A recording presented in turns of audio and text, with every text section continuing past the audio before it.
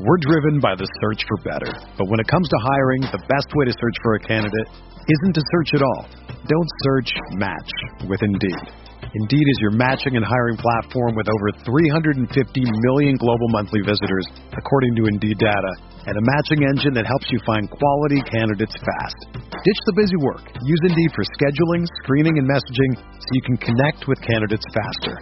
Leveraging over 140 million qualifications and preferences every day, Indeed's matching engine is constantly learning from your preferences, so the more you use Indeed, the better it gets. Join more than 3.5 million businesses worldwide that use Indeed to hire great talent fast. And listeners of this show will get a $75 sponsored job credit to get your jobs more visibility at Indeed.com/Blue Wire. Just go to Indeed.com/Blue Wire right now and support our show by saying that you heard about Indeed on this podcast. That's Indeed.com/Blue Wire. Terms and conditions apply. Need to hire? You need Indeed. This podcast episode is brought to you by Coors Light. These days, everything is go, go, go. It's nonstop hustle all the time. Work, friends, family, expect you to be on 24/7. Well, sometimes you just need to reach for a Coors Light because it's made to chill. Coors Light is cold lagered, cold filtered, and cold packaged. It's as crisp and refreshing as the Colorado Rockies. It is literally made to chill. Coors Light is the one I choose when I need to unwind. So when you want to hit reset, reach for the beer that's made to chill. Get Coors Light in the new look delivered straight to your door with Drizzly or Instacart. Celebrate responsibly. Coors Brewing Company, Golden, Colorado. Hey, this is Megan Rapino, and I'm Sue Bird. We've decided to turn our crazy IG live show into a podcast for your listening pleasure. Enjoy the show. A Touch More. New episodes of A Touch More drop Tuesday only on the Blue Wire Podcast Network. Be sure to subscribe to the show on Spotify, Apple, or anywhere else you listen to podcasts.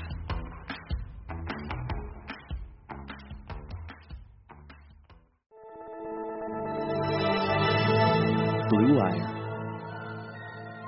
Hey, this is George Kittle, and you're listening to Candlestick Chronicles. New England sending QB Jimmy Garoppolo to 49ers. We believe we found the right guy. Garoppolo, quick pass, caught by Kittle. He dives, and he's in. Touchdown, 49ers. Kittle is gonna go. Touchdown. Yeah, you heard it. It's Candlestick Chronicles. He's Chris Biederman of the Sacramento Bee, 49ers beat writer for the Sacramento Bee, I should say. I'm Kyle Madsen. I write about the 49ers for NinersWire.com of the USA Today Sports Media Group. And Chris, I have never been more excited to do a podcast than I am right now. This is a really, really good one. I'm happy with this idea that we lifted from other people on the internet, but we're just applying it to the 49ers. Like, I'm not taking, we're not taking credit for this idea, because there's this thing on the internet where if someone does something another outlet did, like they get yelled at for doing that thing another place did. So we're fully aware that other places have rewatched old games or old movies or old TV shows and then broken them down in hindsight. That's what we're doing with the 49ers. Yeah, and you came up with a solid name for it. I think Old Rush is a fun name. Yeah. It's a pun, which you're pretty good at. It's original, and I like the effort on your end. Thanks, man. It took me 4 seconds, and I came up with it like mid-podcast one time, so it's good. Glad I know my hard work's paying off. So this is the Old Rush. Welcome, everybody. It's a subset of Candlestick Chronicles. And what we're doing is we're starting with week 1 of the 2011 season, the start of the Harbaugh era, and we're going to go through and rewatch some old Niner games, regular season, postseason. I think we decided we were going to skip the Tom Sula era. Yeah, I'll have to go back and do a deep dive and figure out if there are any games worth pulling from the 2015 season. But off the top of my head, I'm leaning no. And we could probably skip 2016 too, unless we want to do the opening night win. Was it against the Rams? Yeah, we can get our buddy Nick Wagner. Spin cycle. Yeah, we could get Nick Wagner back on the pod. Ohio State's Carlos Hyde. You're welcome. I got that in there for you. You said it, not me. So what we're going to do is we're just going to kind of go through this game. You and I both just rewatched it, took a bunch of notes, me more than you, but that's fine. And we're just going to kind of go through. We'll set the scene for you. We'll go drive by drive, talk about things that stood out, take a look at the box score with some things that stood out there. We got the full broadcast from NFL Game Pass, which if you want to rewatch this game before listening to this, Game Pass, I believe right now is free. The NFL is offering it for free, so go in, snag that, and you can go back and watch games from as far back as 2010, I believe. So if you want to pause the podcast, go rewatch a game, and then jump back in, feel free. But we got the game breaks, the Fox game breaks. So good. And I want to talk about some of those because there were some golden ones in 2011 was so long ago, man. That was one of my key takeaways. Yeah. It was like watching a completely different sport. It's so weird, dude. The offense Jim Harbaugh ran couldn't be any more different from Kyle Shanahan's. The only thing they have in common is the fact that they use fullbacks and they do like to run the ball. But other than that, there are zero things that Jim Harbaugh's system and Kyle Shanahan's system have in common, particularly from this game. It was for several reasons, and we'll discuss why here in a minute. For several reasons, it was a chore to watch that offense. It was tough. It was a tough scene, but the context of the game matters, right? Yeah. So there was the lockout in the off season. You mentioned they only had 14 practices during training camp before week 1. This was obviously the first week of the season, so things are going to be a little bit weird to begin with. But yeah, it was wild. The game was at Candlestick Park. I didn't even remember that John Lynch was on the call. Yeah, John Lynch and Dick Stockton. We got some beauties from those guys that we'll get to later when we get to our categories. Yeah, it was just really fun, man. It was really fun to watch and go back and even seeing some of the Seahawks players. We're going to mention a few of them, but it was before a lot of them were established, sort of stars in the league, and just a really interesting game overall. Yeah, so you kind of did it a little bit already, but let's set the scene for you. It's week 1, 2011, Seahawks at 49ers. The Seahawks, of course, coming off that year where they made the playoffs at 7-9 when they won the NFC West with a losing record. The 49ers, they hadn't had a winning record in 8 years. They were exiting the Mike Singletary era. They hired Jim Harbaugh in the offseason. It's his first game, but like you mentioned, they're coming off a lockout. So they had 14 preseason practices, although Alex Smith got the playbook. There's a story of him, getting the playbook and having Camp Alex down there at San Jose State. So he got to work a little bit with the playbook and with his receivers. But can we talk about Alex Smith really quick in the context of the offseason? Yeah, we can talk about Alex Smith a lot. He's pretty important. He was a free agent, and he re-signed to be with the 49ers on a 1-year, $4.9 million contract. And Jim Harbaugh gave him the playbook when there was a brief lifting of the lockout that allowed the players and the coaches to convene. Right. And so Alex Smith wasn't under contract when he got the playbook from Jim Harbaugh, and then later on he ended up signing and committing to be on the team, which is a wild development. And it was $4.9 million for your starting quarterback in the NFL. Think about that. Jimmy Garoppolo makes like 27. Yeah, and I mean even with inflation, that's 4.9 was not very much. But you also had a couple other things from this game. You had the Jim Harbaugh-Pete Carroll rivalry coming over to the NFL after their USC and Stanford days where Jim Harbaugh ran up the score on Carroll, and there was the what's your deal thing at midfield. They go over that extensively during the broadcast. It's also the 10-year anniversary of 9/11, so there's an extended pregame. You noted Brian McKnight sang the national anthem, did a really nice rendition of the national anthem, and they had the whole flyover. It was a whole deal, and I had forgotten that this was on the 10th anniversary of 9/11. Yeah, it was definitely different. I wasn't ready for that. It's kind of jarring right there at the beginning. Yeah, I wasn't really ready for it either. And the thing about 9/11 that I'll never forget for me is it was right when I was starting high school. Like high school just started, so I went from a very small private school to a public high school. So I was in this whole new world. And then like a week into it, the world changed completely outside of that. Jeez. With 9/11 happening. So it was like, there was a moment of silence and all that because, I think it was treated differently then than we would now. Obviously, a 10-year anniversary is a big deal, but yeah, it's crazy. It's crazy seeing all that kind of stuff and at Candlestick too. It's kind of also weird to think when you talk about how long ago this is. This nearly the same amount of time had passed between 9/11 and this game as the time had passed between this game and now, which is a little weird to think about. Right. One more thing here as we set the scene at Candlestick Park before the opening kick. A lot of empty seats. Like the 49ers were not supposed to be very good, and it showed in the stands. Yeah, they were coming off a 6-10 season in 2012. That was, Mike Singletary got fired before the final week of the season. Jim Tomsula replaced him in the week 17, and in true Jim Tomsula fashion, there was a shot of him congratulating one of his defensive linemen on the sideline in the first quarter, I think it was, and it's a track jacket, like 2/3 unzipped, like we're almost at the belly button. And no shirt underneath, and a gold chain. Oh, what an icon! With the mustache and the slick back hair and the chaw, like Jim Tomsula, probably not the best head coach in 49ers history, but not in the terms worst. of aesthetics, he's way up there. I agree. And spoiler alert, we're gonna do MVP of the game as a category later, and Jim Tomsula in the running early on. So the way I want to do this, instead of just kind of reading through the play-by-play, I want to kind of go through just drive by drive and just talk about kind of the key things that happened from certain drives. It's worth noting though that at the top of the broadcast, or at the top of the game, the coin toss, Frank Gore apparently messed up the coin toss. Jim Harbaugh wanted the ball, and Frank Gore apparently deferred, and Harbaugh lost his mind on the sideline. Jim Harbaugh's very first game, and they don't get the coin toss right.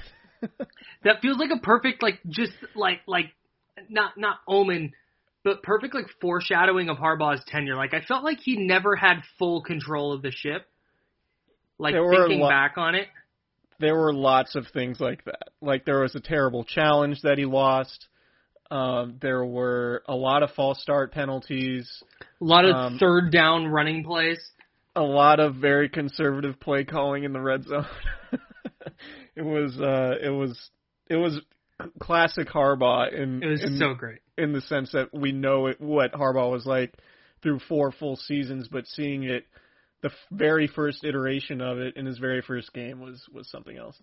So to give you an idea of how this game went, as we'll dive in here, the first 5 possessions of the game were punts. This is Alex Smith against Tavares Jackson. Seattle on their first series, there was an Ahmad Brooks offsides penalty, which just kind of became the norm. I swear he was the most penalized guy once a week on the team.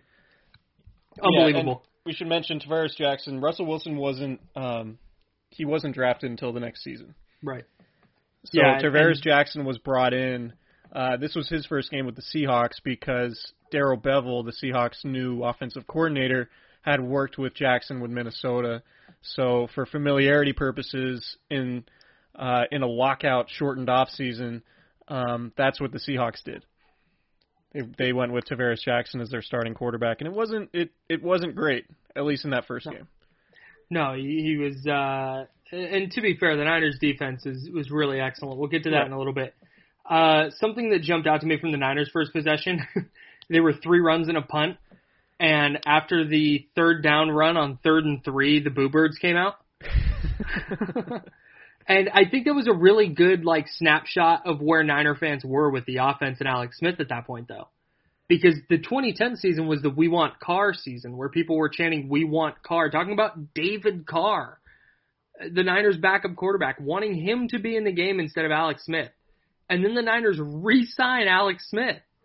And I thought, I think it was so weird viewing Smith through from 2020, viewing the 2011 iteration of Alex Smith, because he's accomplished so much now that it's hard to think back to where he was unwanted. He was just an unaccomplished bust of a former first overall pick who just happened to get re-signed for a year while the Niners tried to kind of steady their ship. And the Boo Birds coming out on a 3-and-out on the first series was, I think, very indicative of how frustrated Niner fans were. The Niners had 3 drives in the first half with no first downs, and all 6 of their drives but 1, so I guess 5 of their drives after halftime had no first downs. It's brutal. It was so hard to watch. Yeah. If you haven't rewatched this game yet, don't. We're going to tell you everything you need to know about it. Unless you love defense. Unless you love really good defensive lines mauling offensive lines and really physical power running games. Yeah, we got a couple of good defensive plays coming up here in a little bit. The Niners' second possession, they punted, but Andy Lee rips a 64-yard punt that bounces on the 1 and then bounces backward and stops on the 2-yard line. It was a masterclass by Andy Lee. If not for what Ted Ginn did in this game, and I'm sort of surprised we haven't said Ted Ginn's name before right now, but Andy Lee averaged 59.6 yards per punt. That's outrageous. He had 298 yards in punts, 5 punts. The 49ers had 209 yards of offense. Just great context of what kind of game this was. Yeah, not great for the 49ers. Ted Ginn, on Seattle's third series, they punted, and as a sign of things to come, Ted Ginn returns it 31 yards, nearly housed it to the 23-yard line of the Seahawks. The Niners eventually kicked a 27-yard field goal to go up 3-0. One of the things that you pointed out that is impossible to miss now in hindsight, Richard Sherman was a gunner for the Seahawks punt team. It was his first ever NFL game. His NFL debut. Richard Sherman's NFL debut came at Candlestick Park in 2011. A rough one for the future Hall of Famer. He really, really struggled in punt coverage. It was not good. It was not a good Richard Sherman game. Richard Sherman against Ted Ginn, the wide receiver. I'm taking Sherman every time. Richard Sherman against Ted Ginn, the punt returner. Advantage Teddy Ginn. Seattle's next possession ends in a fumble when Paris Harrelson came flying off the edge, hits Tavares Jackson, ball goes in the air. Will Tukuafu with the fumble recovery and rumbled 12 yards down into the red zone. The Niners kick another field goal. This is 24 yards. I thought the third down play, though, was very Alex Smith, where he drops back, he looks to his right, he looks back left, and then right as Michael Crabtree starts to come open in the back of the end zone, he inexplicably checks it down to Frank Gore. Yeah, well, so John Lynch, this is still weird to say, John Lynch on the call analyzing the play just said, Alex Smith went to his second read, who was Frank Gore, and just hit him quickly without even letting Michael Crabtree, letting that read sort of develop in the back of the end zone. And one of the things with Crabtree is he didn't play a whole lot in this game because he had just returned from a foot injury. Right. I guess he broke his foot or had, I forget exactly what it was, had surgery on his foot over the summer and returned to practice that week. So it was Braylon Edwards and Josh Morgan getting most of the playing time at receiver, with Crabtree sort of working in as a third guy, getting back into shape. And the thing with Braylon Edwards, I don't know if many people remember what Braylon Edwards was like during his career, but I guess the way I would put it is that Braylon Edwards would not be a Kyle Shanahan type of receiver in 2020. And we talk about it a lot on this podcast, obviously, with the draft and Brandon Ayuk and, Deebo Samuel and what the 49ers look for. It's separation skills, it's route running, it's the ability to beat man coverage. Braylon Edwards didn't really do any of that. Like, one of his catches came on just a stop route. He just ran 10 yards, stopped, turned around, and Alex Smith delivered the ball on time, barely. The other one, he ran an out route in the end zone that obviously wasn't a touchdown, but it was just like, wow, this is completely different football than what we're used to watching with the current 49ers. And with all that, Brandon Browner still couldn't cover him. Right. Very, very tough scene. The Niners convert the field goal after the Harrelson forced fumble. It's 6-0. Seattle's next possession, what stood out to me, they had a 3rd and long, and they tried to run a screen, and Patrick Willis read it the whole way and then did Patrick Willis stuff to blow it up and nearly forced a fumble, but it was incomplete. And, dude, Patrick Willis was so good at football. Yeah. Like, it's not like I forgot, but, I mean, he's all over the place in this game. Really good Patrick Willis game, really good Ray McDonald game, really good Justin Smith game, and you mentioned Paris Harrelson. He had 2 sacks, too. Yeah, and we'll get to more of those individual performances later. The Niners' next possession actually ended in a 31-yard field goal to put them up 9-0. They got there on a couple of third down runs and like a false start or an offsides on a 4th down. But there was one play, Alex Smith rolling to his right, made a really nice throw over the linebacker and over Earl Thomas, who was kind of lurking, to Vernon Davis down the sideline. And Davis is alone running down the sideline, and I believe it was Cam Chancellor, the safety, coming over the top, kind of had an angle on him. And instead of like putting a shoulder down or trying to juke or do anything, Davis just like lays down. Lays down. I don't have another word for it. Like it's not an exaggeration to say he just took a seat. It was Vernon Davis, for whatever reason in this game, was not eager to take a hit and not eager to fight for extra yardage, which is interesting, of course, because I keep talking, like, comparing the Niners then to this current Niners team. George Kittle, like, is impossible to bring down and fights for every inch he can get. Yeah. And, like, Vernon Davis goes down in a big game before, like, a safety could hit him. And, whatever. And then there was a sequence later. I don't know if you're going to touch on it that deals with the Niners' next possession. Yeah, and back-to-back plays, so we'll get there. So Seattle's next series after the Niners made it 9-0. Another Patrick Willis play stood out. He blitzed on a 3rd and long and got home and forced an incompletion. Again, just a really good Patrick Willis game. And on that punt, Ted Ginn nearly housed it again, but a shoestring tackle by the Seahawks long snapper, whose name I did not bother to write down, saved a touchdown. And that's twice in the first half that Ted Ginn nearly took punts to the house. And watching it back, it's like, of course he was going to return one. Like, it felt like it was going to happen. He was extremely fast at this point in his career. Really, really good. Prime Ted Ginn. Yeah. Ohio State's Ted Ginn.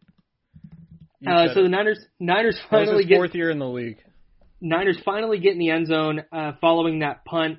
Alex Smith, following, I mentioned Brandon Browner on a 3rd and goal. Smith tries to hit Braylon Edwards on an out route. Browner interferes with him. Gives the Niners the ball at the 1.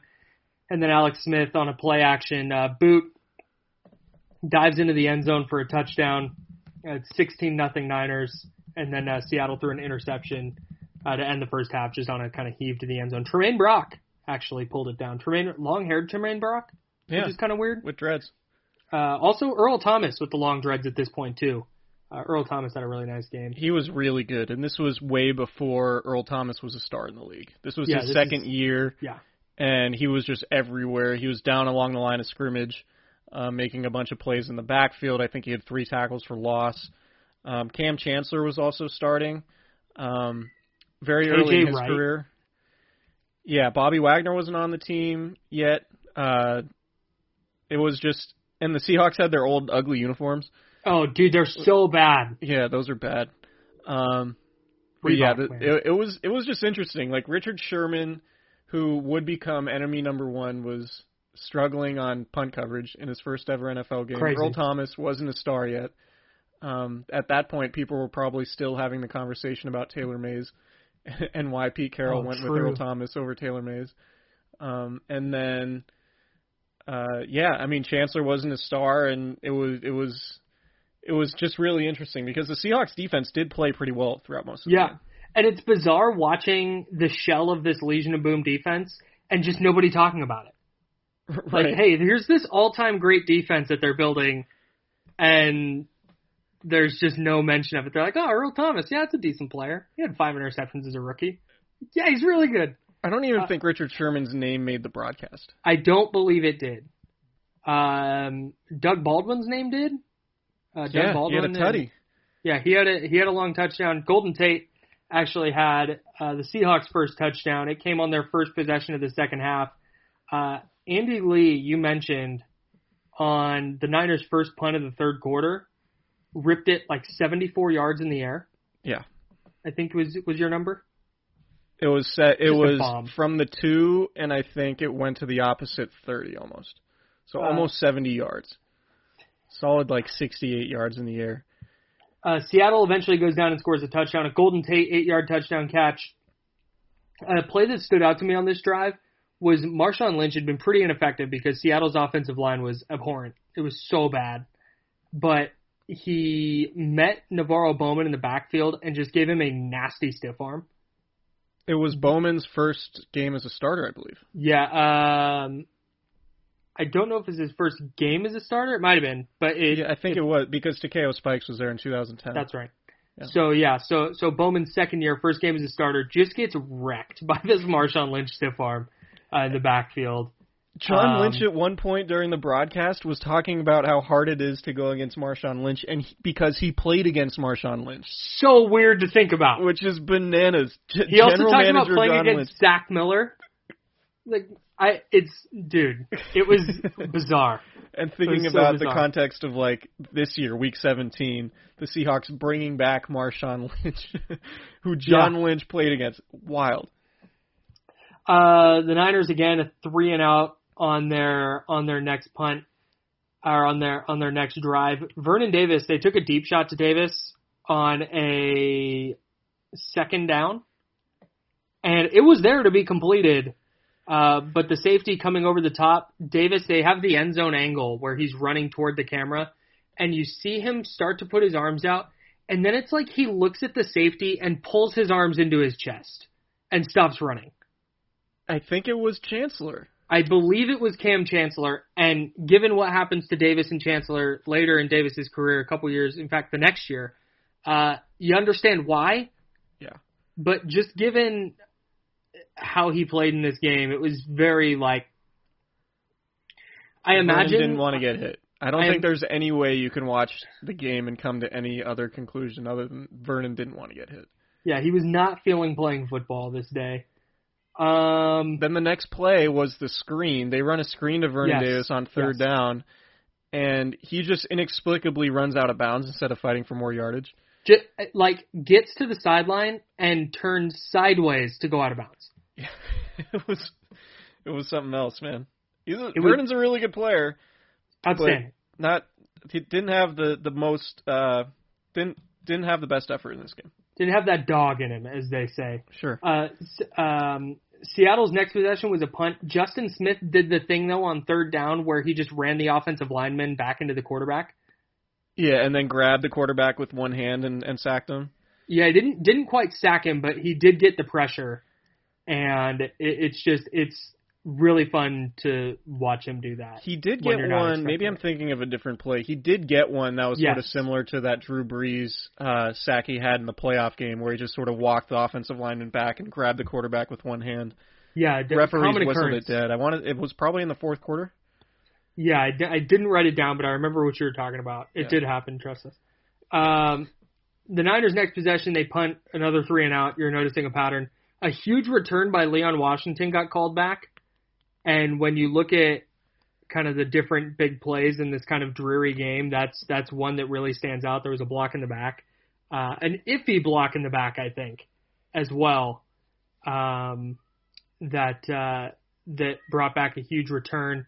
Seattle eventually kicked a field goal, 39-yarder to make it 16-10.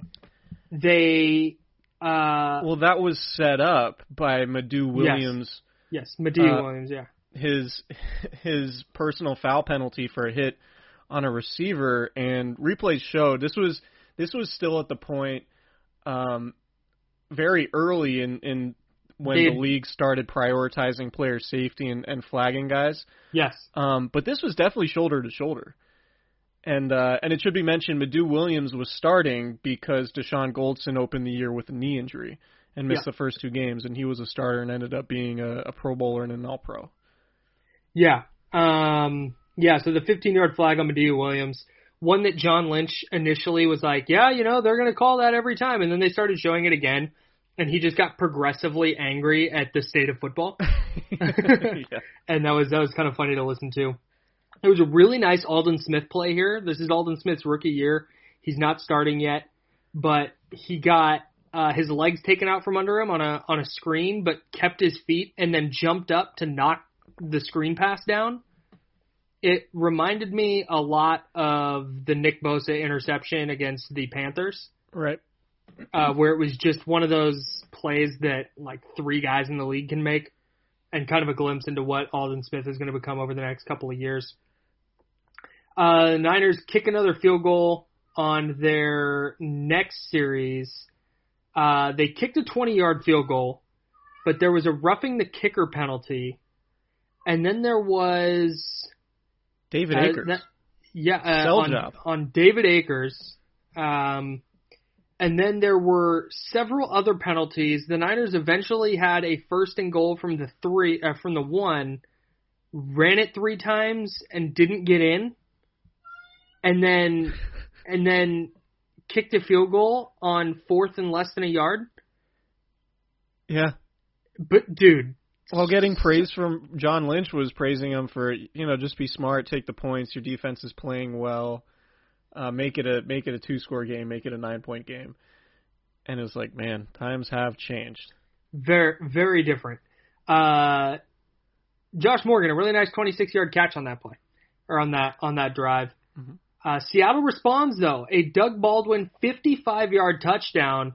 They had a 3rd and short. Tavares Jackson ran it up the middle, got the first down. Next play, Doug Baldwin goes 55 yards. The Niners did a nice job. I believe it was Carlos Rogers who initially had the coverage, and there was like a little out route underneath Baldwin. So Rogers took the out route. Bowman came underneath where Baldwin was, and then Reggie Smith, the safety, is supposed to stay over the top on Baldwin and just ran past him.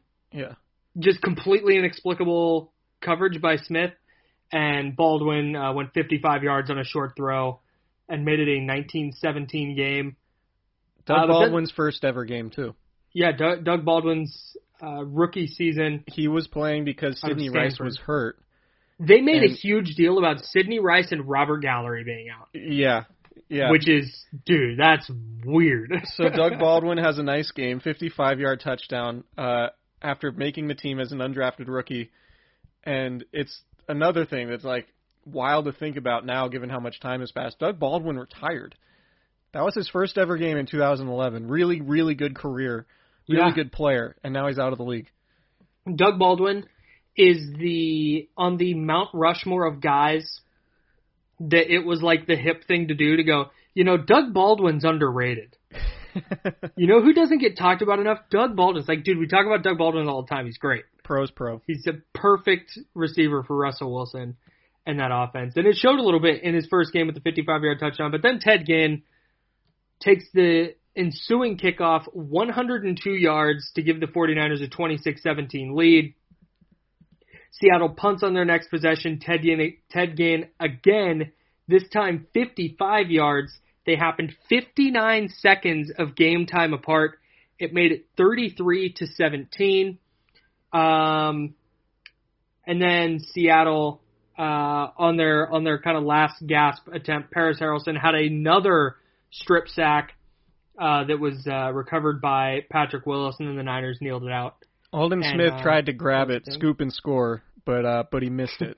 It didn't work for Alden there. Yeah. I thought it was a little bit funny that, and we'll get to some broadcaster stuff later, but I thought it was funny that Seattle, with like a minute and a half left, Dick Stockton's like, and there's a big hill to climb for the Seahawks. Like, yeah, they're down 16 with a minute and a half left. It's pretty steep. Yeah. So that's the ball game. Interesting note on that forced fumble by Paris Harrelson. In week 17 that season in Seattle, Larry Grant forced a fumble late on Tavares Jackson to effectively seal that game. So the Niners kind of started and ended their season the same way, which I thought was interesting. Santa Rosa Junior College's Larry Grant. He didn't go to San Francisco City College? I believe he went to Santa Rosa. I think he went to City College. Okay. We'll look it up. Keep talking. We sure will. It doesn't matter that much. So I want to take a quick look at the box score.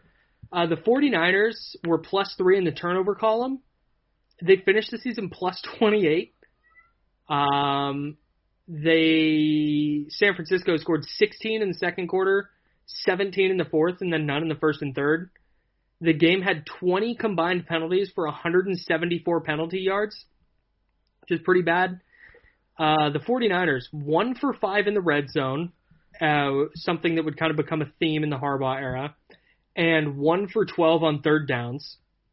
A theme of the Alex Smith era. Yes, very much so. Ted Ginn, 4 kick returns for 176 yards and a tutty, 5 punt returns for 92 yards and a touchdown. Alex Smith had the quintessential Alex Smith game in this one. He went, I had the numbers here. Where'd they go? Here we go. He went 15 of 20 for 124 yards, a 90.4 rating, no touchdowns, no picks. 7 carries, 22 yards, and a touchdown. 6.2 yards per attempt. 6.2 YPA, man.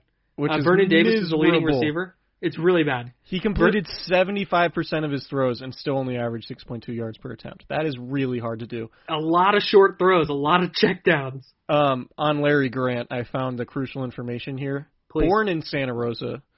Santa Rosa native. Santa Rosa native Larry Grant. Mm-hmm. Attended City College of San Francisco before transferring to a notable school in the Midwest. Ohio State.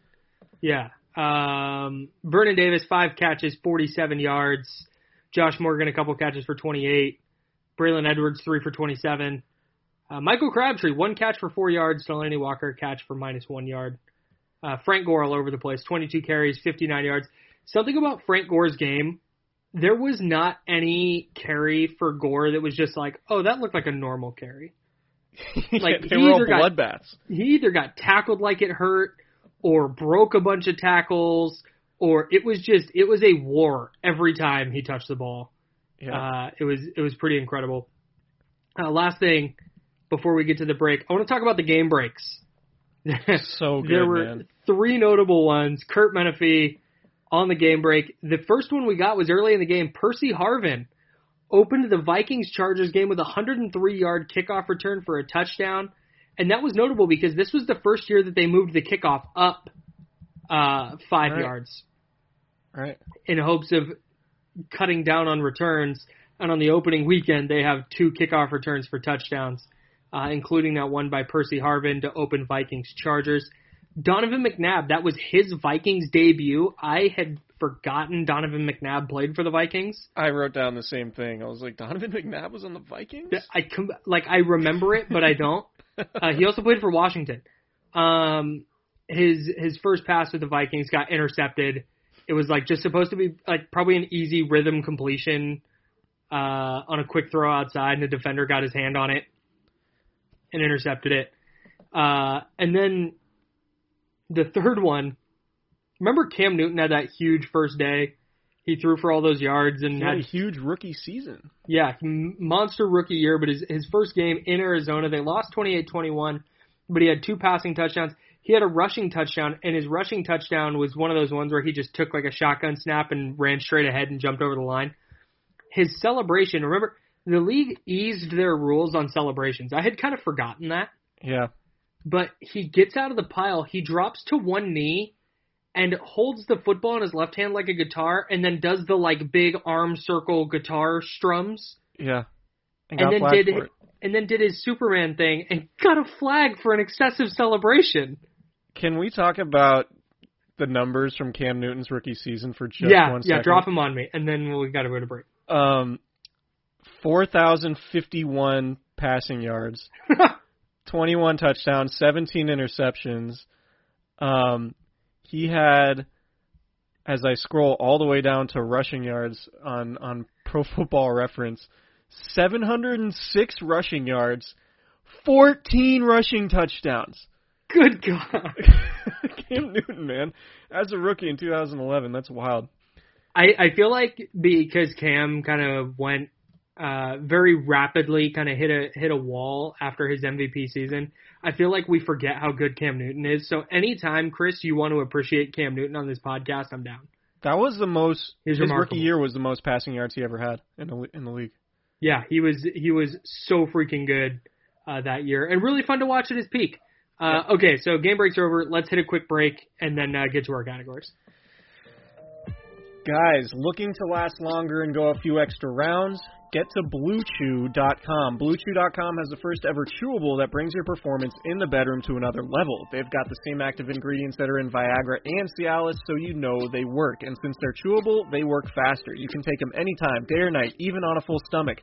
Plus, you don't need to go to the doctor's office or spend time waiting in the pharmacy line. Blue Chew's online physician is free of cost, and once approved, your order ships straight to your door in discreet packaging. Here's a great deal for you guys. Visit BlueChew.com and get your first order free when you use promo code BLUEWIRE. Just pay $5 shipping. Again, that's BLUE Chew.com, promo code BLUEWIRE. And currently, with no NBA, NHL, or Major League Baseball, you might think there's nothing to bet on. Well, you'd be wrong. Our exclusive partner, BetOnline, still has hundreds of events, games, and props to wager on. From their online casino to poker and blackjack, they're bringing Vegas to you. Missing the NFL? No problem. BetOnline has live daily Madden NFL 20 simulations you can bet on. You can still bet on Survivor, Big Brother, American Idol, stock prices, and even the Nathan's Hot Dog Eating Contest. It's all open 24 hours a day, and it's all online. Get to betonline.ag and use promo code BLUEWIRE to join today and receive your new welcome bonus. BetOnline, your online wagering solution. All right, so we're going to run down some categories here. We'll blow through these real quick. We're going to do a Twitter summary of the game, so a summary of the game in 280 characters or less. I feel like I nailed mine. Okay. Most random 49ers/opponent sighting. Okay. Got a good one here. The turning point of the game, the I forgot that happened segment. Mm-hmm. Any broadcast highlights? We talked about a couple of them, but we'll get a little more specific. Plays of the game, winners and losers, an MVP, and then just some other odds and ends to tie up. So the Twitter summary, Chris, that I wrote this was an ugly game with two struggling offenses coming off a lockout. The 49ers defense showed how good it is, though, and Ted Ginn bailed out a sloppy conservative performance by the 49ers offense. I feel like I nailed that. Yeah, I don't think I can improve on that. Thank you. I would mention in mine that it was Jim Harbaugh's coaching debut. Oh, yeah, it's probably a good one. That's a pretty important note. And I had the characters to put it. So yeah, that's true. But yeah, other than that, I think you nailed it. Mine would not be any different, and this is me covering up the fact very poorly that I didn't write a Twitter summary. Hey, that's okay. I don't think we need to, especially when mine are perfect. So the most random Niner/opponent sighting, Paris Harrelson starting over Aldon Smith. Like, I know that made sense at the time, but it's a little bit funny in hindsight. That was most of the season, I think. Yeah, Aldon Smith was the entire season as a he nickel didn't start pass rusher at all. Yeah, and still had a huge year. A lot of base defense in this game. A lot of base defense. A majority of the defense is base defense. Braylon Edwards started at receiver for the Niners. John Lynch was excited to see the impact he has. John Lynch's obsession with Braylon Edwards does not bode well for Brandon Ayuk. I think it goes to show how much influence Kyle Shanahan has on the personnel the 49ers acquire on the offensive side in particular. I don't want to say too much, but a lot of Moran Norris in this game. A lot of Moran Norris. And the best thing about it was, like, Jim Harbaugh would line Moran Norris up at receiver. You would just like split him out wide. Split out Moran Norris out wide. And it's how many dudes with a neck roll are splitting out into the slot? Like, I mean, he's I can't think of any less of a receiving threat than Moran Norris out wide. I'm trying to I would equate putting Moran Norris out wide to, like, putting Alex Boone out wide. Like, I just don't know what the purpose is, aside from, like, all right, we're getting a linebacker out of the box now because he has to go cover Moran Norris for some reason, who's not going to get the ball. Like, at least, and I hate to keep comparing that team to this team, but, like, the whole point of Kyle Juszczyk is versatility. Like, he actually can run routes and catch passes and be a mismatch issue for receivers. But Moran Norris was not. He was a power blocking fullback. Oh my God! And there had to be 4 or 5 times at least that he was split out wide as a receiver. Yo. And the Niners had 2 fullbacks on the active roster. Bruce Miller was active. Covering punts. Hey, Moran Norris. 86th percentile in the 40-yard dash. You're in a 4.63. For fullbacks? Yeah. Wow. Which is respectable. Like, that's really good. 99th percentile in bench reps. 37. Oh my God. He reps 225 37 times. Moran Norris needed to get the ball more. That's better than like 95% of offensive linemen. He's ripping off 37 bench reps at 6'1", 250. In fact, here we go. Among all players, that is 98th percentile. That's incredible. In fact, he profiles athletically with Aaron Donald. Sure, so line him up wide. Missed opportunity to have an all-time great defensive tackle because they were lining him up at fullback. Is what I'm trying to say. I think the most random 49er in this one was Madieu Williams. I forgot entirely he played for the Niners. Yeah, I remember Madieu Williams. I followed the 49ers. I'm 20 at this time. 21. I followed the 49ers very closely at this point in my life. Yeah. And I forgot about Madieu Williams entirely. Yeah, same. And he started multiple games. And Reggie Williams. Chris Culliver was a rookie. Reggie Smith? Yeah, Reggie Smith. That's what I meant. The kickoff team, not random guys that I forgot about, but that kickoff team with Tavares Gooden and Blake Costanzo and Boobie Dixon, a lot of fun. C.J. Spillman was really good.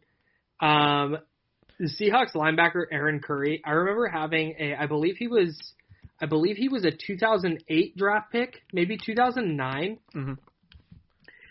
A 2009 first round pick of the Seahawks. Went really high, right? Wasn't he a top 10 pick? Yeah, he was 4th overall. Oof. So in that draft, that was the Matthew Stafford draft. And I was doing a college radio show then. And when I did my show before this draft, my take was that the Lions should draft Aaron Curry number 1 overall. Wow. Because let me find their stats here. They had somebody at quarterback that I was like, oh, you have this guy, Drew Stanton. I was like, they have Drew Stanton who is good. Mm-hmm. Start Drew Stanton at quarterback, draft Aaron Curry, and build your defense around him. Sure. That was a take I had that I would have liked. That I like to. Aaron Curry would be traded to the Oakland Raiders 4 weeks after this game. Yeah, not a good player, it turns out. Drafting a number 1 overall would have been catastrophic. And I think the Seahawks did a good job at upgrading the position by replacing him with Bobby Wagner. Good point. That's my take. That's a really good point. Aaron Curry, just 34 years old, could still play in the league. Potentially. Turning point of this game, it was an easy one for me. It was Ted Ginn's 102-yard kickoff return. Yeah. I don't think there's really an argument there. I forgot that happened segment. I forgot this was David Akers' first game with the Niners, and that he was in Philly for 12 years. Yep. But I just forgot that he had been around for that long. I didn't forget how good Patrick Willis was, but watching prime Patrick Willis in a setting where I didn't know what was going to happen was like rewatching prime Patrick Willis for the first time, and it was a lot of fun. He was good. It was, you agree? Patrick Willis is sitting behind me agreeing with me. Patrick Willis. Yeah. Yeah, he was just the dude who's like always in the right spot. And he closes really fast, really good tackler. He just doesn't do anything wrong, ever. Marshawn Lynch had 13 carries for 33 yards. His longest run was 12 yards. Yeah. Any highlights during the broadcast? A lot. John Lynch was on color. Can we talk about the Jack Harbaugh interview? Yeah, can I get my first thing out of the way? Sorry. interrupt. No, I'm really excited about this. I know, I am as well, because I was kind of doing some other stuff during that interview and not listening super close. Okay. So I'm excited to hear what you have to say about it. But in true Dick Stockton fashion, first play of the game, Marshawn Lynch just runs up the middle like no gain. He ended up getting credit for 1 yard. They're sitting with a very clear 2nd and long, and Dick Stockton just out of nowhere as they're lining up goes, so that's a gain of 6, so it'll bring up 2nd and 4. It's one of those things like, I obviously have never broadcasted NFL games, but I broadcasted a ton of college football when I was at Sacramento State. And I get that sometimes you look at something wrong or you get a play wrong, but he just it was quiet. He didn't need to say anything, and he just blurts out the wrong down and distance by a lot. Yeah. And it's really funny to watch, and I posted a screen cap of it on Twitter at Kyle A. Madsen. I posted a screen cap with the exact quote. It's very funny. But early second quarter, we got a Jack Harbaugh interview. So good.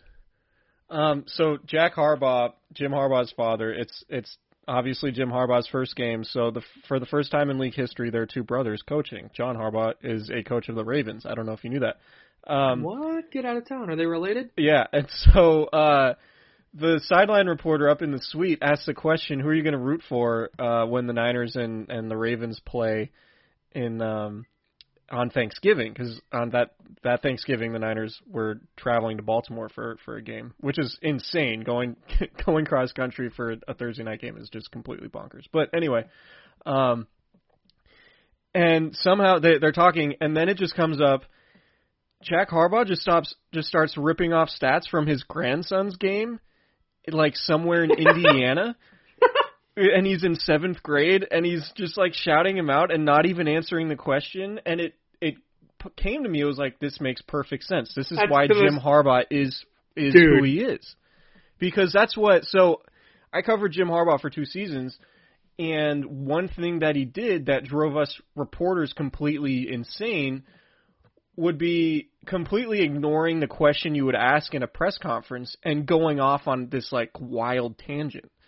And I didn't remember this interview from the broadcast, but the fact that Jack Harbaugh did that, shouting out his grandson in Indiana for completing however many passes as a quarterback as a 7th grader on this broadcast for no reason other than to just do it. It's like, oh, yeah, that's definitely Jim Harbaugh's dad. It was hilarious. That's awesome. At one point, Dick Stockton says, Lynch is lined up as a receiver wide to the right. He was in the backfield and got a handoff. And then Seattle was down 33-17 with less than 2 minutes left. And I mentioned this earlier.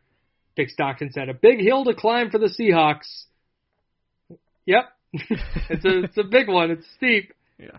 And then something you pointed out that I thought was interesting. Why don't you dive in? Which part? The John Lynch imploring Jim Harbaugh to... Yeah, so John Lynch, throughout the first half and later in the game, kept saying, Jim Harbaugh has to trust his quarterback. Alex Smith, they at that point on 3rd downs, there was a lot of runs, a lot of screens, a lot of check down passes. It was very clear that Jim Harbaugh was not interested in putting Alex Smith in position to turn the ball over. And, of course, right. Alex Smith, the Niners were the best team in the league as far as not turning the ball over that season. So it does make sense because they really wanted to play that ball control style. But John Lynch just said over and over, Jim Harbaugh's got to trust Alex Smith to do something. He's got to trust Alex Smith to do something. And Harbaugh never did, really. Even on third and goal, there was one sequence before that field goal. So they get the last field goal they hit. They got the roughing the kicker. I think they were inside the 5-yard line, so it was half the distance or whatever. They get a new set of downs, and they run it 3 straight times. And on 3rd down, they bring out Braylon Edwards and Josh Morgan, and they're in shotgun, and it looks like it's going to be a pass. You're like, finally, 3rd and goal, pass, try to get in the end zone, put this thing away. And then they run an inside draw to Frank Gore, and he's down at the half-yard line. And then instead of just going for it, punching it in from half a yard out with a sneak or whatever, they kick the field goal there.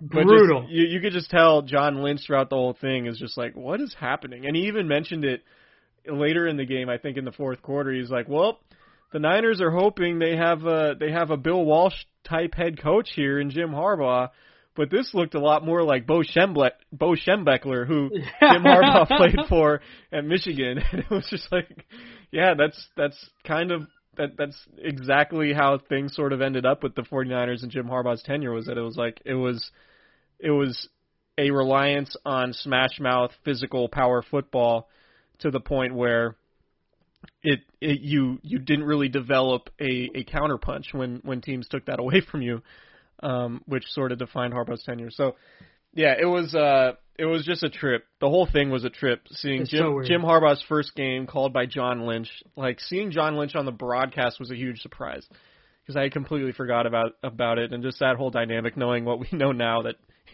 John Lynch is the 49ers GM, is super funny to me. It's very weird. You mentioned Jim Harbaugh not trusting Alex Smith, and I talked about earlier kind of the fan reactions to the first 3 plays being runs and then the punt and they booed. On the Niners' second possession, I think it was on second down, Alex Smith motions Frank Gore out of the backfield and they went empty. And the crowd cheered the fact that they were going to an empty set and not going to run it. I remember that. That stuck out very, very good. We were going to find a best quote from a post-game story, but a cursory search of the internet didn't turn anything up except a very strongly worded column about Alex Smith's jaw. So that was interesting. If you want to do the internet research on that, go for it, but we're not going to dive into it. Play of the game, Chris. Was it the Ted Ginn 102-yard kickoff return for a touchdown, or Ginn's 55-yard punt return that kind of put the game away? I think it was the punt return because it just sort of capped it. Like, you didn't have a whole lot of confidence in the 49ers offense to put the game away at that point. Getting the ball back, I know that, the Niners, the punt happened with 2:46 left. The Seahawks could have presumably forced another punt and then maybe made a game of it, but just to play the game, like the fact that Ginn returned that 55 yards for the touchdown, to me, just sealing it makes the game look a lot more lopsided than it was. But that was a play of the game because without that, I mean, the Niners were up by 9, so I guess it was still technically a 2-score game with 2:45 left, but and their defense was really good. But you know what? Can I change my answer? I do think it's a kickoff, actually. I was going to... In my head, it was an 8-point game. It was a 1-score game, and then... Sure. But, yeah, it was a 2-score game with after the kickoff return, so I'm going to go with that. And Earl Thomas, special teams, running with Ginn the entire way. Wild, dude. After having a huge game on defense. Yeah. It's definitely the 102-yard kickoff because Seattle, the Niners had kicked that field goal to make it 19-10, but then Seattle comes right down. They score a touchdown. And like you said, the Niners offense is pretty stagnant all day. Yep. And if they punt there or they don't score a touchdown, Seattle is a field goal away from winning. So I think it has to be the 102-yard kickoff return. Pretty easy. All right, so let's get to some winners and losers here. For obvious reasons, I don't want to crown this guy, but Ray McDonald is definitely a winner of Week 1 2011. He had a fantastic game. He was just kind of in the backfield the entire time, as was most of the 49ers defensive line, but McDonald just made a couple of plays that really stood out to me. A guy who did not win, Braylon Edwards. Tough game for Braylon. Yeah, Braylon Edwards, his Niners debut, 3 catches, 27 yards, brought in to be, I guess, the number 1 receiver. But at that point in his career, he just didn't have any wiggle left. And I don't know how much Jim Harbaugh's Michigan bias, or if he even had a Michigan bias, played into this, or the 49ers were just sold that, like, hey, we just need a big-bodied guy to sort of just run down there and turn around. But, yeah, not a great game for Edwards. But Ray McDonald, I do want to mention, a sack, 3 quarterback hits, 3 tackles for loss. And he made his presence felt. I think it was on the first third down of the game when he hit Jackson for an incompletion. So the 49ers defense set the tone early. Yeah, they definitely did. Braylon Edwards, hey, how old do you think Braylon Edwards was in this game? 42. 28. He had 15 catches all year for $181, no touchdowns. Yeah. Tough year for Berlin. The Niners struggled drafting receivers around that time. Crabtree was good, but I don't know if you heard. A year later, they struggled with the draft. They did. At receiver. That was the A.J. Jenkins draft. Yeah. Big winner, Andy Lee. Yeah. Andy Lee had a remarkable game. You mentioned the numbers earlier. But you kind of forget how good Andy Lee was, and I know that sounds silly because he's a punter. But after watching Bradley Pinion be not good for a while, watching Andy Lee be an incredible punter was a sight. Andy Lee, I believe, is still in the league, right? I think so. Last I checked, in Arizona, Cleveland. Yeah, 11 years with the Niners, still with Arizona. Yeah, he was there last year. 2011 was his best season. He averaged 50.9 yards per punt, and like I mentioned in this game, he averaged 59.6 yards with a long of 64. I think the Niners ran their offense to get the ball into the hands of their best player, Andy Lee. Yeah, I would agree. Richard Sherman will be happy to hear that he is a big loser from our first episode of the Old Rush. I'm going to tell Sherman about this. Hopefully he doesn't stop talking to me. The next time you're allowed to be in a locker room or around players or interviewing players, I need this game to come up. It will. It will. I'm glad. Yeah. I'm going to let him know. I'm going to ask him what he remembers about his NFL debut. And then maybe direct him to this podcast. Yes, excellent. Although he's such a lunatic that he might actually listen because someone said, like, hey, they were talking shit. Or not. I think Sherman would objectively say he didn't play well. And boo on Seattle for not starting a future Hall of Famer. What are we doing? That's the ultimate, that's the takeaway here. Right. Making fun of Richard Sherman a little bit. Yeah, 18.4 yards per punt return for Ted Ginn, including that 55-yarder. He almost had that one in the first half that he broke. He obviously broke that one at the end of the game. And Sherman was a gunner and struggled to kind of stay on his feet. Didn't do a whole lot there. But as we know about Richard Sherman, he's better at defense and special teams. He sure is. Another winner from this one on the Seahawks side, Earl Thomas. Very, very good player. Very good game. Really clear watching this game that Earl Thomas was going to be a Hall of Famer. Like he's everywhere doing everything. Obvious a winner. Try that again. Another winner, David Akers. I thought was really good. He drilled all 4 of his field goals. Sure. And got a ton of work. Loser, Jeff Triplett.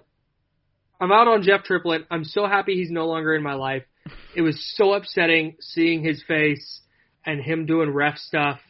And they called 20 freaking penalties. And every time he came out to announce it, that little ball of anger that I have inside of me from watching Jeff Triplett referee or officiate NFL games would flare back up. Isn't he? Doesn't he do TV now? Isn't he one of those live broadcast guys? I think he did, and now no longer does. He might still. I don't know. Okay. I've blocked him out of my life. I was really mad to see he was back. Wow, I hope he doesn't listen to this. He's a huge, avid fan. We talk all the time. The Seahawks offensive line was really bad. They're a big loser from this one. How is the Seahawks offensive line still an issue? What are they doing up there? That's a great question. They've converted some basketball players. I don't know. I just don't know. It's like the let me think about this. It's like the 49ers are known for the West Coast offense, the Steelers are known for their defense, and the Seahawks are known for their shitty offensive lines. It's unbelievable that this is still happening. Debatable. Get it together up there in Seattle. I would put the Seahawks, they're more known for their defense, I would think, and maybe now Russell Wilson. Subject of many trade rumors, by the way. We could talk about that at another point. Yeah, we're dedicating a whole podcast to the Russell Wilson trade rumors. If it was Jimmy Garoppolo, we'd be doing it. So, big winner though, Ted Ginn. Yeah. Obviously, that's an easy one. MVP. And is Ted Ginn's the MVP? MVP. Or was it Andy Lee? He gets an honorable mention, Andy Lee does. It's Ted Ginn. There was a point in the game where they were like, we're so desperate for offense. we're going to try to just like run a bubble screen to Ted Ginn and see what happens. Yeah, because he's the only guy who's dynamic at all right now. You know that he's the MVP of this game because any time you bring this game up, it's not, oh, Jim Harbaugh's first game or, oh, Alex Smith's return or anything like that. It's, oh, yeah, the Ted Ginn game. Yeah. That's it. So it's the Ted Ginn game. Couple of odds and ends. I mentioned this a little earlier, but Alex Smith, it's so weird to watch him now, knowing what we know about his career. It's so weird hearing him talked about like, yeah, he's on his 7th offensive coordinator and they brought him back and, they're going to say they think he has the tools to produce in this offense. And after seeing what he did through a year and a half under Jim Harbaugh and then had the success he had under Andy Reid, it's so weird hearing Alex Smith talked about as this like, yeah, maybe you can get a few good games out of him kind of guy. Yeah. I thought that was very odd. And then also we didn't mention, but Tavares Jackson passed away in a car accident a few weeks ago. Yeah, last month. And I think we would be remiss if we didn't mention that and send our thoughts and prayers to him and his family.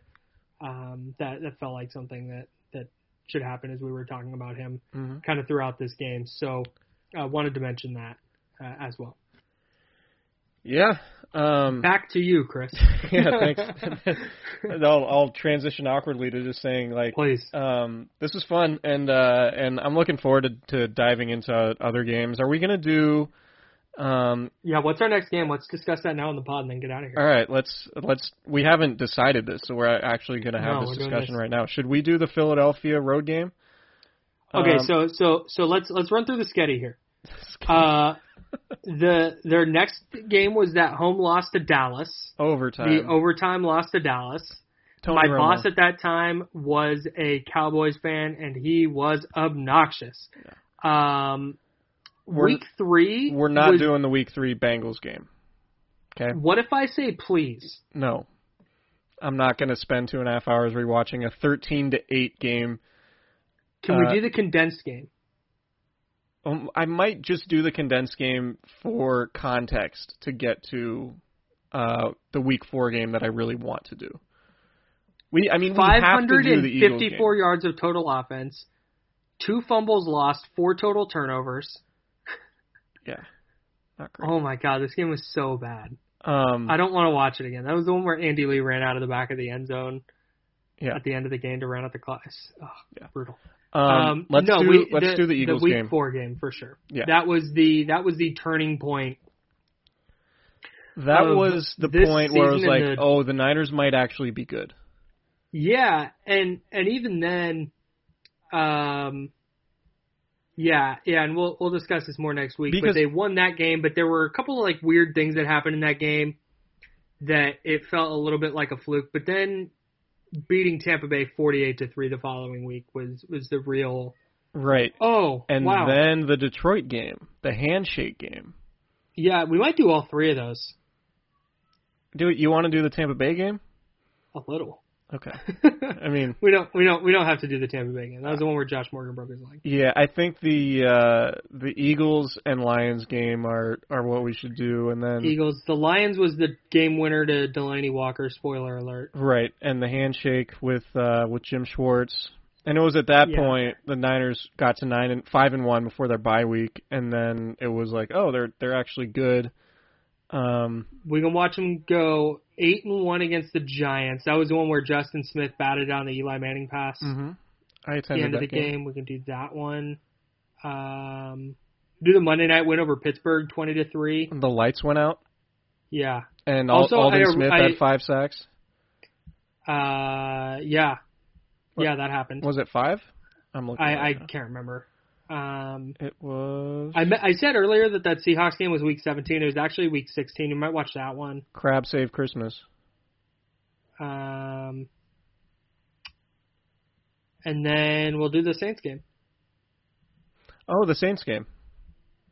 Yeah, the playoff game. Yeah, sure. Remember that one? Yeah, so we'll be recording that. We'll stick to our normal schedule during the week. So we record Mondays or Tuesday nights. sort of talk about news, and we'll do some stuff on the current 49ers team. And then with our second pod of each week, we'll do one of these old game recaps where we'll do what we did tonight and go through a whole game. And hopefully we'll be a little bit more clean in terms of the categories and the way we run through things, and I'll write down a recap instead of just telling Kyle his was good. Yeah, I was very excited to do this one because it was really fun to kind of relive this game. So I think I'll be a little more relaxed next time. Yeah, and it was a completely different era with just completely different circumstances, and it was fun to sort of sit back and remember what it was like at those times. So we'll look forward to doing the Eagles game next week. And, yeah. Absolutely. We'll treat it like Justin Smith did in the fourth quarter with a lot of hustling. Great point. That's a really strong reference. So that's going to do it for the Old Rush. Make sure to subscribe, rate, review. This is Candlestick Chronicles on the Blue Wire Network. I really appreciate you guys listening, and we will see you next time.